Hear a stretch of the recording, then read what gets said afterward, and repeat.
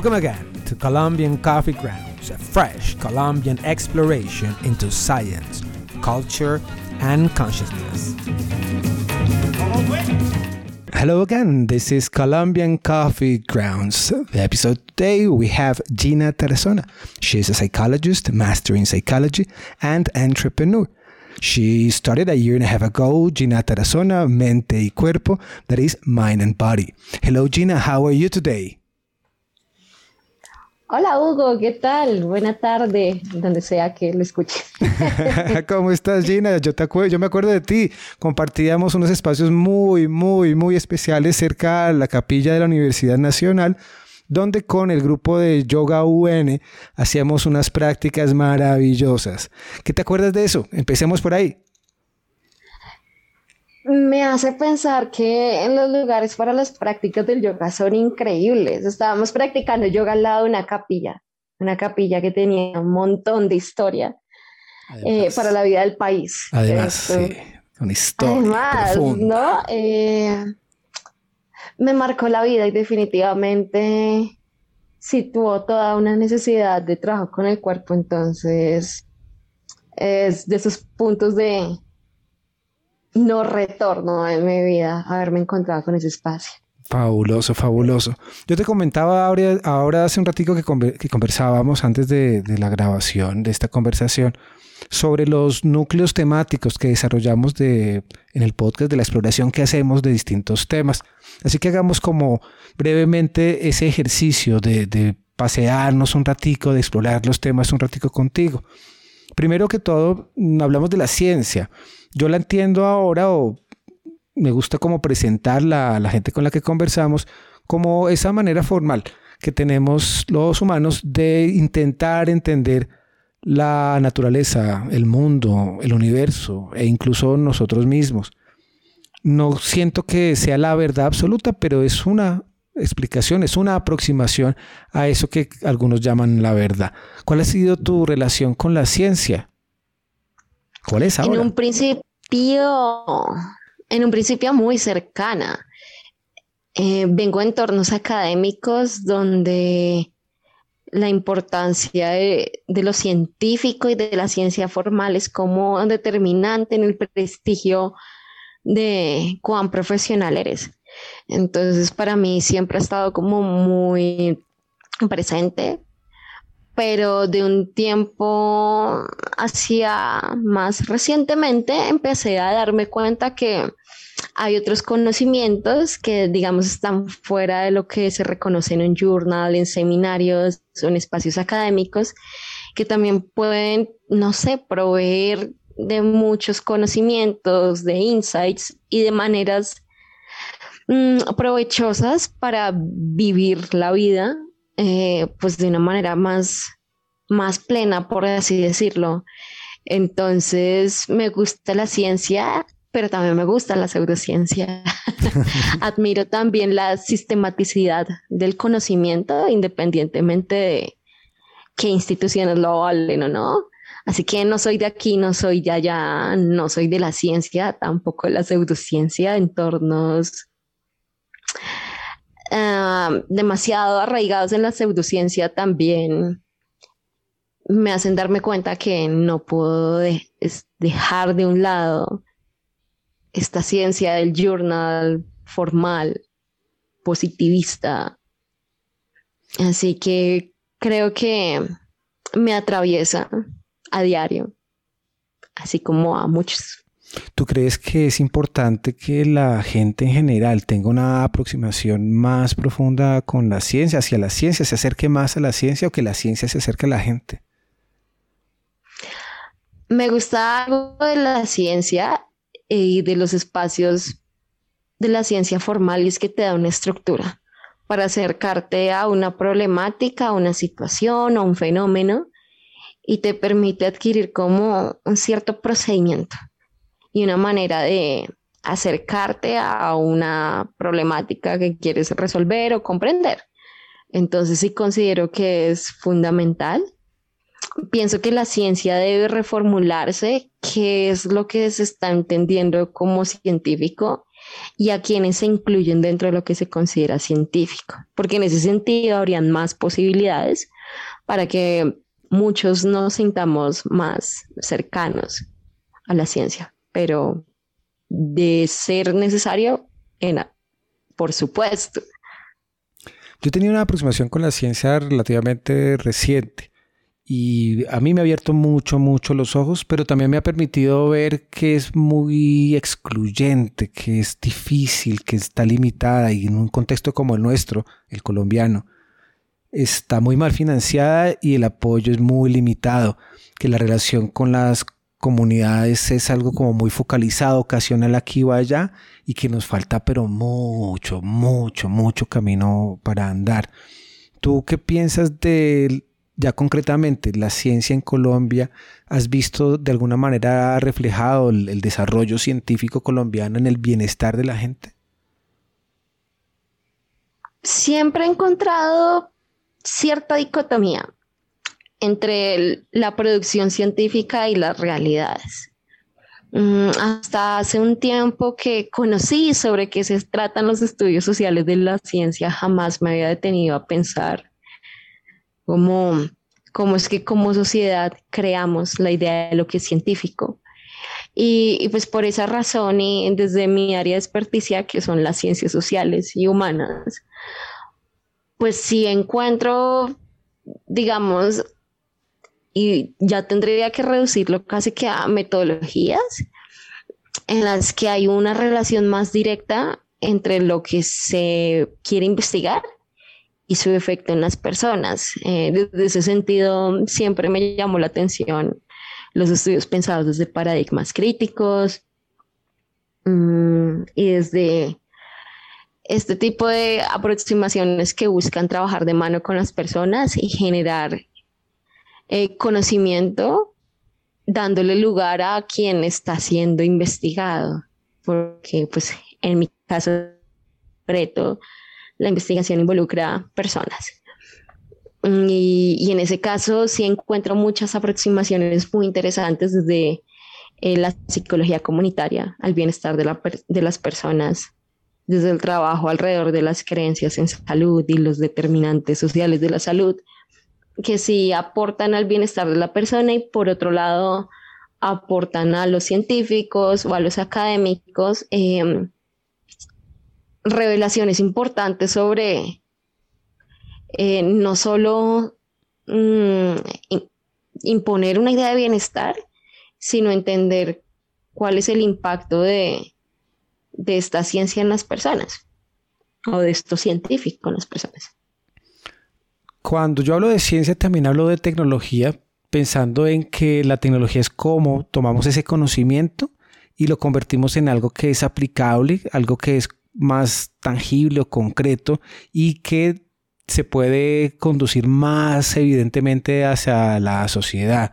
Pero yo quiero preguntarte concretamente, Gina, ¿tú sientes que el desarrollo tecnológico que estamos viviendo ya no solamente en el país, sino a nivel general en el mundo, va a cambiar tu profesión de alguna manera en los próximos 5 o 10 años? El tema de la inteligencia artificial, el blockchain, machine learning, todas estas cosas, la robótica. ¿Crees que de alguna manera va a cambiar? ¿Va a haber por ejemplo, si desarrollamos el lenguaje en robots, crees que vamos a encontrar un psicólogo robot más adelante? Cosas así. ¿Cómo ves tú el futuro de la psicología y la tecnología?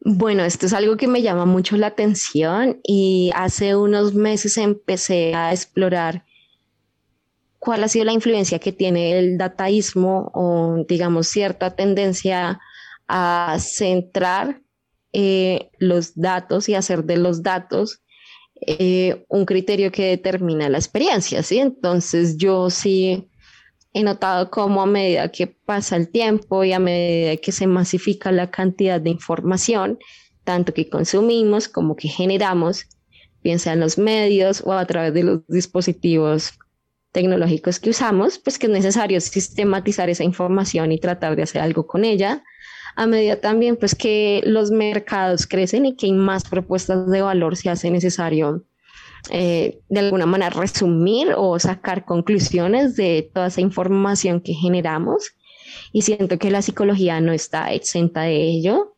En especial lo que pienso en un primer lugar en la psicología que trabaja con las personas, con las comunidades y con las sociedades puede servir para tomar decisiones importantes respecto a la psicología del consumidor. Pienso yo que eh, tanto la inteligencia artificial como el análisis de datos ha sido fundamental en el desarrollo de los negocios y creo que se iba a cambiar todas estas tendencias tecnológicas, el desarrollo de los negocios.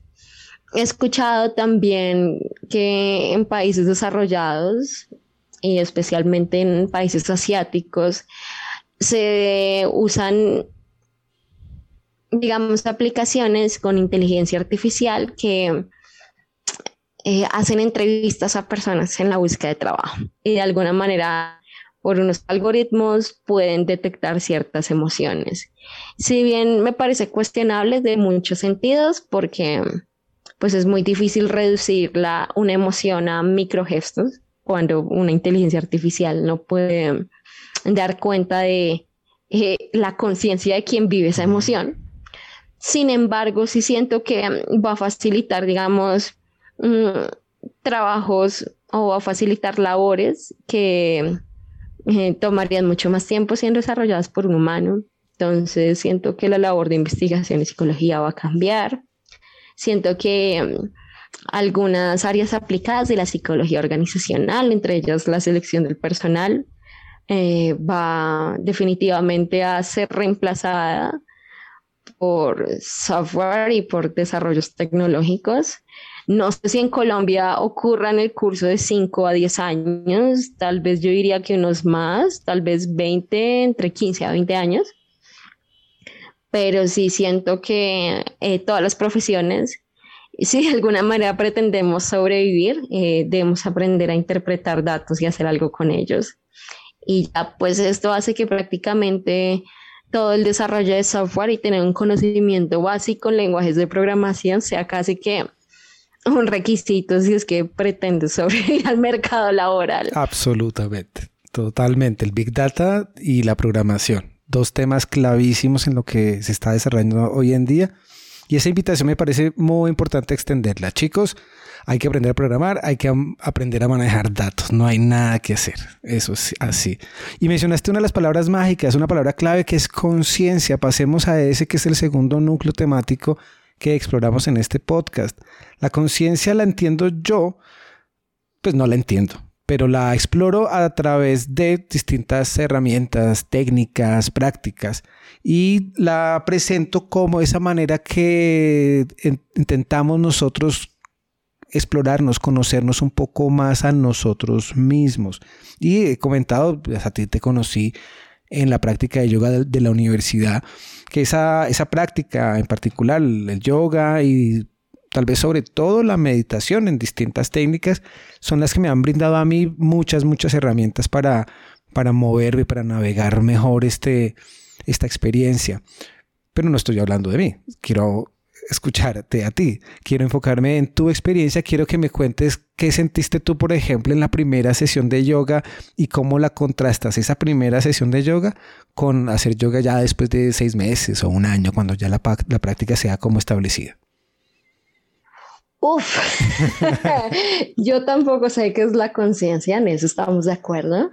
Y bueno, en relación con la práctica de yoga, lo que puedo decir es que la primera experiencia, como cualquier otra cosa nueva, puede llegar a ser un poco confrontativa consigo mismo, porque a diferencia de otras disciplinas físicas que están muy marcadas en el vigor, en la fuerza y en mantener un ritmo cardiovascular altísimo a lo largo de toda la práctica, en el yoga hay una fluctuación de ritmos. Entonces, en primer lugar, era muy difícil en realidad situar dónde estaba puesta cada parte de mi cuerpo, no solo en relación con el mat o el suelo en el cual estaba practicando, sino en relación con el pasto. Lo más rico era cuando uno estaba en el pasto y ojalá estuviera lloviendo, no mentiras. Sí. Entonces, en realidad confrontativo, difícil porque sientes que pues tu cuerpo no es lo suficientemente flexible, pero con el tiempo empiezas a darte cuenta que esto de ser flexible o lograr una asana o cierta postura de realidad para que sabía que donde fuera podía practicarlo y no importaba cómo, cuándo era accesible. Esto me gusta mucho, es una práctica democrática con todo tipo de cuerpos y de condiciones. Y ello me pareció súper interesante. Y pues aparte me atrapó también cierta cercanía con las filosofías de Oriente, que es por las que siempre tuve curiosidad y no creo que sea la única. Pero con el tiempo descubres que lo importante en realidad tiene que ver con esa posibilidad para explorarte, con esos momentos introspectivos que el yoga te da para revisar. Hay algo muy interesante que se da a medida que pasa el tiempo y es que descubres que cada postura es como una metáfora de un estado mental y que cada estado corporal es una metáfora de un estado del alma, de un estado de la mente y realmente siempre desde mi ejercicio de la psicología y cuando tuve mi acercamiento a formación en psicología clínica, desde la psicología sistémica, uno de los elementos que más se utiliza a la hora de hacer un proceso terapéutico con alguien son las metáforas. Entonces, ello realmente me atrapó porque me hizo sentir que la disciplina física, que parecía en un principio el Ashtanga o el Hatha Yoga, tenía elementos terapéuticos. Entonces, de alguna manera también nutría y llenaba de elementos todo este ejercicio terapéutico que también me pareció muy interesante y que desarrollo en mi emprendimiento. Entonces, era crecer por muchas partes. Y ahora siento que la práctica de yoga oferta muchos elementos, en especial, y yo creo que el más valioso es la capacidad de entrar en sí mismo, de poder observarse. Y siento que el primer peldaño es a través del cuerpo, de las sensaciones. A veces siento que esta promesa del nirvana o de la disolución con el todo es demasiado grande para cualquier occidental promedio que trabaja y tiene una vida común y corriente en Occidente. Pero sí considero que el empezar a explorar al menos tu cuerpo te da un lugar de poder, de reconocimiento. Y otro elemento me parece muy bueno del yoga es el ejercicio de compartir con otros y un poco la idea de disolver el ego o ese personaje que proyectas a los demás. Es una idea que, digamos, la cual trato de incursionar de vez en cuando, para no creerme tampoco ni víctima ni dueña de todo lo que me pasa. Y yo creo que eso está bueno en un mundo en el cual vives con otros y no todo depende de ti. Vivimos como metidos en unos egoísmos todos extraños, ¿no? Donde o somos culpables o somos víctimas de todo. Y muchas veces pasa que el asunto es de perspectiva, tal vez, ¿no? De sentirnos como más incluyentes con todo lo que está pasando. En una conversación que teníamos con el equipo de Colombian Coffee Grounds, yo le soltaba esta perlita y te la suelto a ti, te planteo esta pregunta. ¿Tú crees que los límites de tu conciencia implican los límites de tu responsabilidad o viceversa? Si tú amplías tu conciencia, ¿amplía tu responsabilidad? Sí, y creo que esto es algo que he venido viviendo en los últimos 3 años. A medida que creces, no solo a nivel científico, sino a nivel personal, o si quieres llamarlo espiritual, también tu responsabilidad, porque cuando proyectas o cuando empiezas a ser reconocido y empiezas a reconocerte a ti mismo como una persona con ciertos atributos o con cierto camino de desarrollo de la conciencia, lo que tú haces, lo que tú sientes y lo que tú piensas no solo te afecta a ti mismo, sino a los demás. Y pues también un poco desde la perspectiva del yoga, pero incluso de observación de la vida misma, pues he notado que cualquier experiencia que te ocurre tiene una consecuencia, no solo sobre los otros. Que cualquier, por ejemplo, estado que tú calificas de tristeza, también le corresponde un poco lo contrario. Y entonces es tu responsabilidad notar que tu experiencia de vida puede fluctuar entre muchos denominadores, tristeza, alegría, abundancia, pobreza, etcétera. Ujú. Pero cuando quieres cierta práctica de conciencia, tu responsabilidad está en no engancharte con eso y tratar de vivirlo más serenamente a pesar de todas esas cosas. Entonces siento que la responsabilidad aumenta, el camino espiritual o el camino de la conciencia se muestra como un arco iris, pero en realidad alguna vez vi un meme muy gracioso y decía como en realidad es como la carta de la torre del tarot, que está lo que implica, es como todo un proceso de Ujú. superación y de expropiación de los pecados que no es muy dulce. Y a veces sí pienso que hay momentos que no son tan dulces, pero que son necesarios para descubrir ese lado de uno mismo que a veces ni siquiera uno mismo se atreve a mirar por vergüenza, por miedo o porque está lejos de lo que yo quiero proyectar ser. Y siento que ahí se debe asumir una responsabilidad con eso que no me quiero mostrar a mí mismo Ujú. o que no quiero reconocer en mí mismo.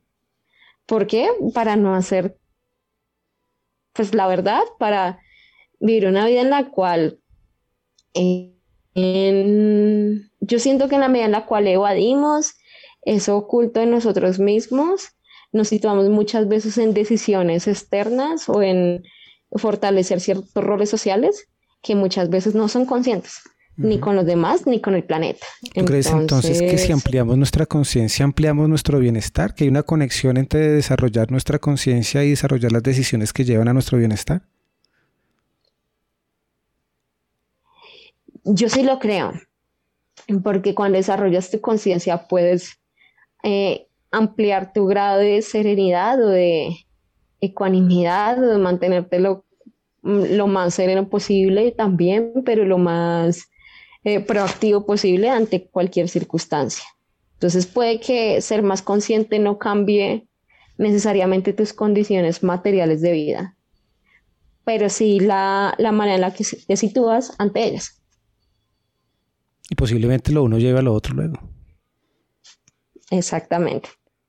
Bien, bien, bien, fabuloso. El tercer tema, bueno, hay mil preguntas que tendría que desarrollar contigo. Ojalá nos aceptes una nueva invitación pronto.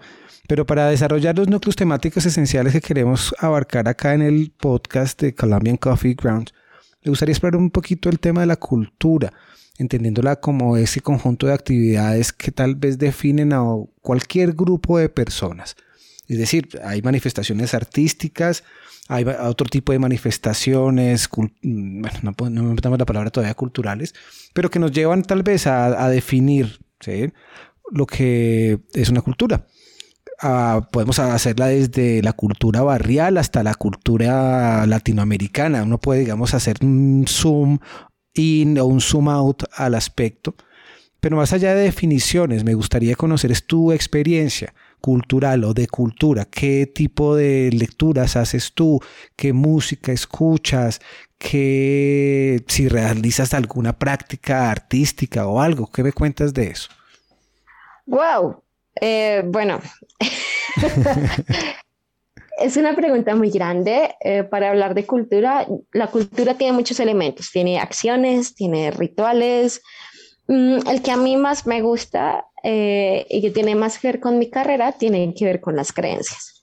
Siempre me gusta estar revisando las creencias culturales.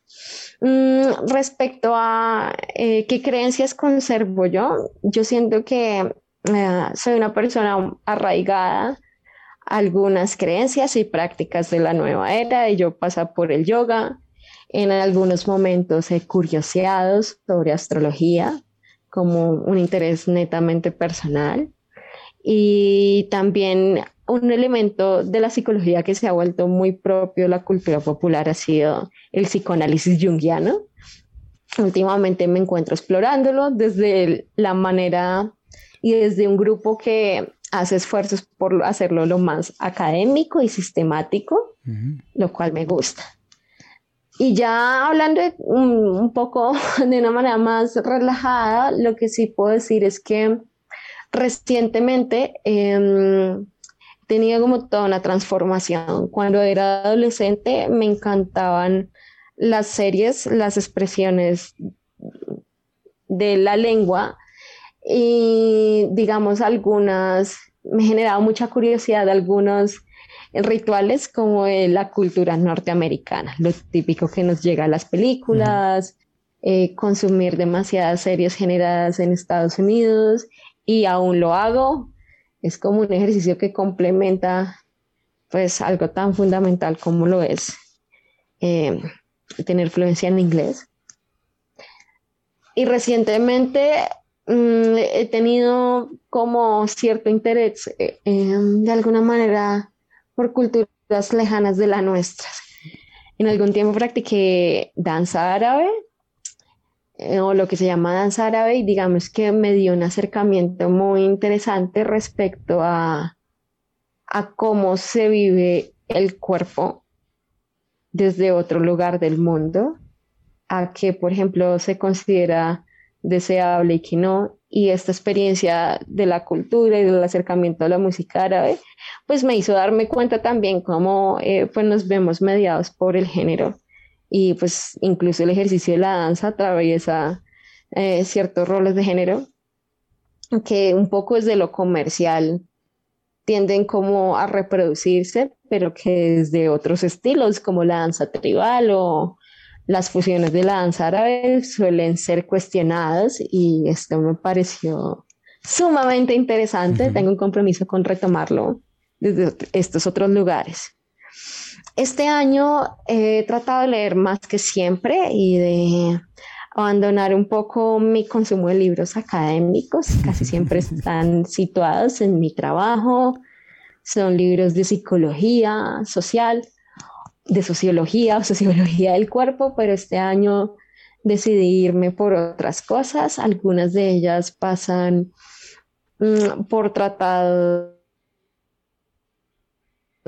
sobre la sexualidad femenina, algo importante para pensarse en cierto momento de la vida y sexualidad entendida como tu legado, como tu relación con el placer, como la manera en la que manejas tus afectos. Me ha dado elementos súper interesantes. Estoy leyendo también algo de feminismo, que es bastante interesante como una buena introducción al feminismo y como otras ideas sobre el género. Y recientemente siempre la cultura jamaiquina me transmitió demasiada alegría, a pesar de cuán revolucionaria es toda su producción musical. Ujú. El reggae entre más duro es más sabroso. Y lo más reciente que estoy haciendo en relación con eso es que estoy tomando clases de dancehall y de afro. Entonces Wow. es explorando otras posibilidades de cuerpo. Es muy desafiante, definitivamente soy nueva y es de nuevo confrontarse con mi cuerpo, con sus limitaciones, pero también con lo que puede hacer. Y pues me ha planteado toda una serie de diálogos sobre cosas que antes no me había pensado, como por ejemplo la raza y lo racial, como qué estereotipos raciales hay sobre el bailarín de danza o lo de danza afro, o como también la danza abre oportunidad a explorar el movimiento, que siento que a diferencia del yoga, pues en la danza es mucho más marcada la relación con el movimiento. Claro. Entonces, ese es mi consumo de cultura. Mm, me fascina en Bogotá ir al centro. Me encanta ir a la cinemateca, ver cuánta película haya. Honestamente, soy fan de las comedias francesas. Me hacen reír mucho. Me gusta ir a museos, me gusta la fotografía. En Bogotá hay un museo que siempre me llama la atención porque todo lo que me encuentro me genera ideas interesantes, que es el Museo Manuel Urrutia del Banco de la República. Y de cultura barrial siempre voy a estar muy vinculada a las panaderías de barrio de Bogotá. Somos mesoamericanos y somos de la cultura del maíz y de toda clase de carbohidratos, pseudo cereal fermentado, así que, o incluso de cereal fermentado, así que van las panaderías.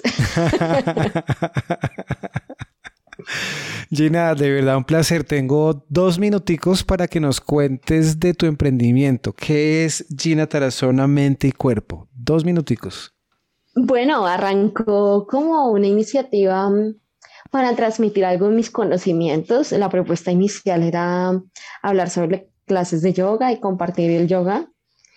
Y con el paso del tiempo es un lugar en el cual se encuentra la relación entre el cuerpo y la mente, en la cual hay diferentes, se ofertan espacios de reflexión, de autoconocimiento a través de varios ejes. Uno de ellos es la conciencia corporal y la relación que tenemos con nuestro cuerpo.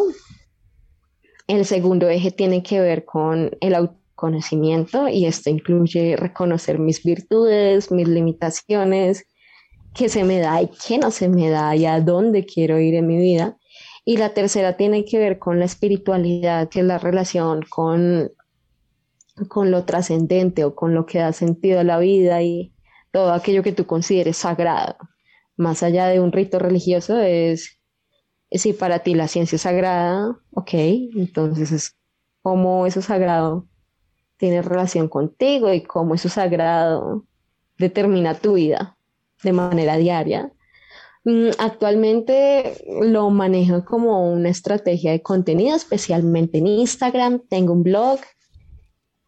Para el mes de octubre he estado desarrollando todo un ciclo de autocuidado y sexualidad femenina, explorando un poco la sexualidad de diferentes temáticas, como la posibilidad de generar y compartir afectos, desde la posibilidad de generar un legado y ser fértiles en el mundo independientemente de tus decisiones reproductivas, y también como la posibilidad de replantearnos las identidades que tenemos más allá de lo masculino y lo femenino.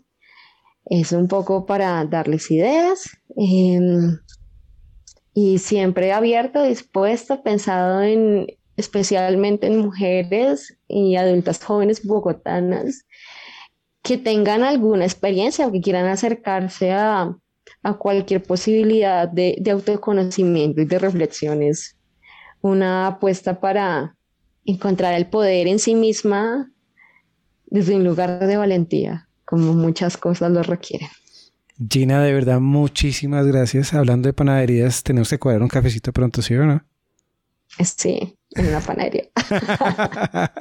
Bueno, de verdad, muchísimas gracias. And this was a new episode of Colombian Coffee Grounds. Thank you very much and see you soon.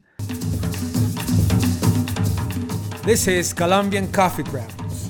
If you enjoyed this episode, share it with a friend.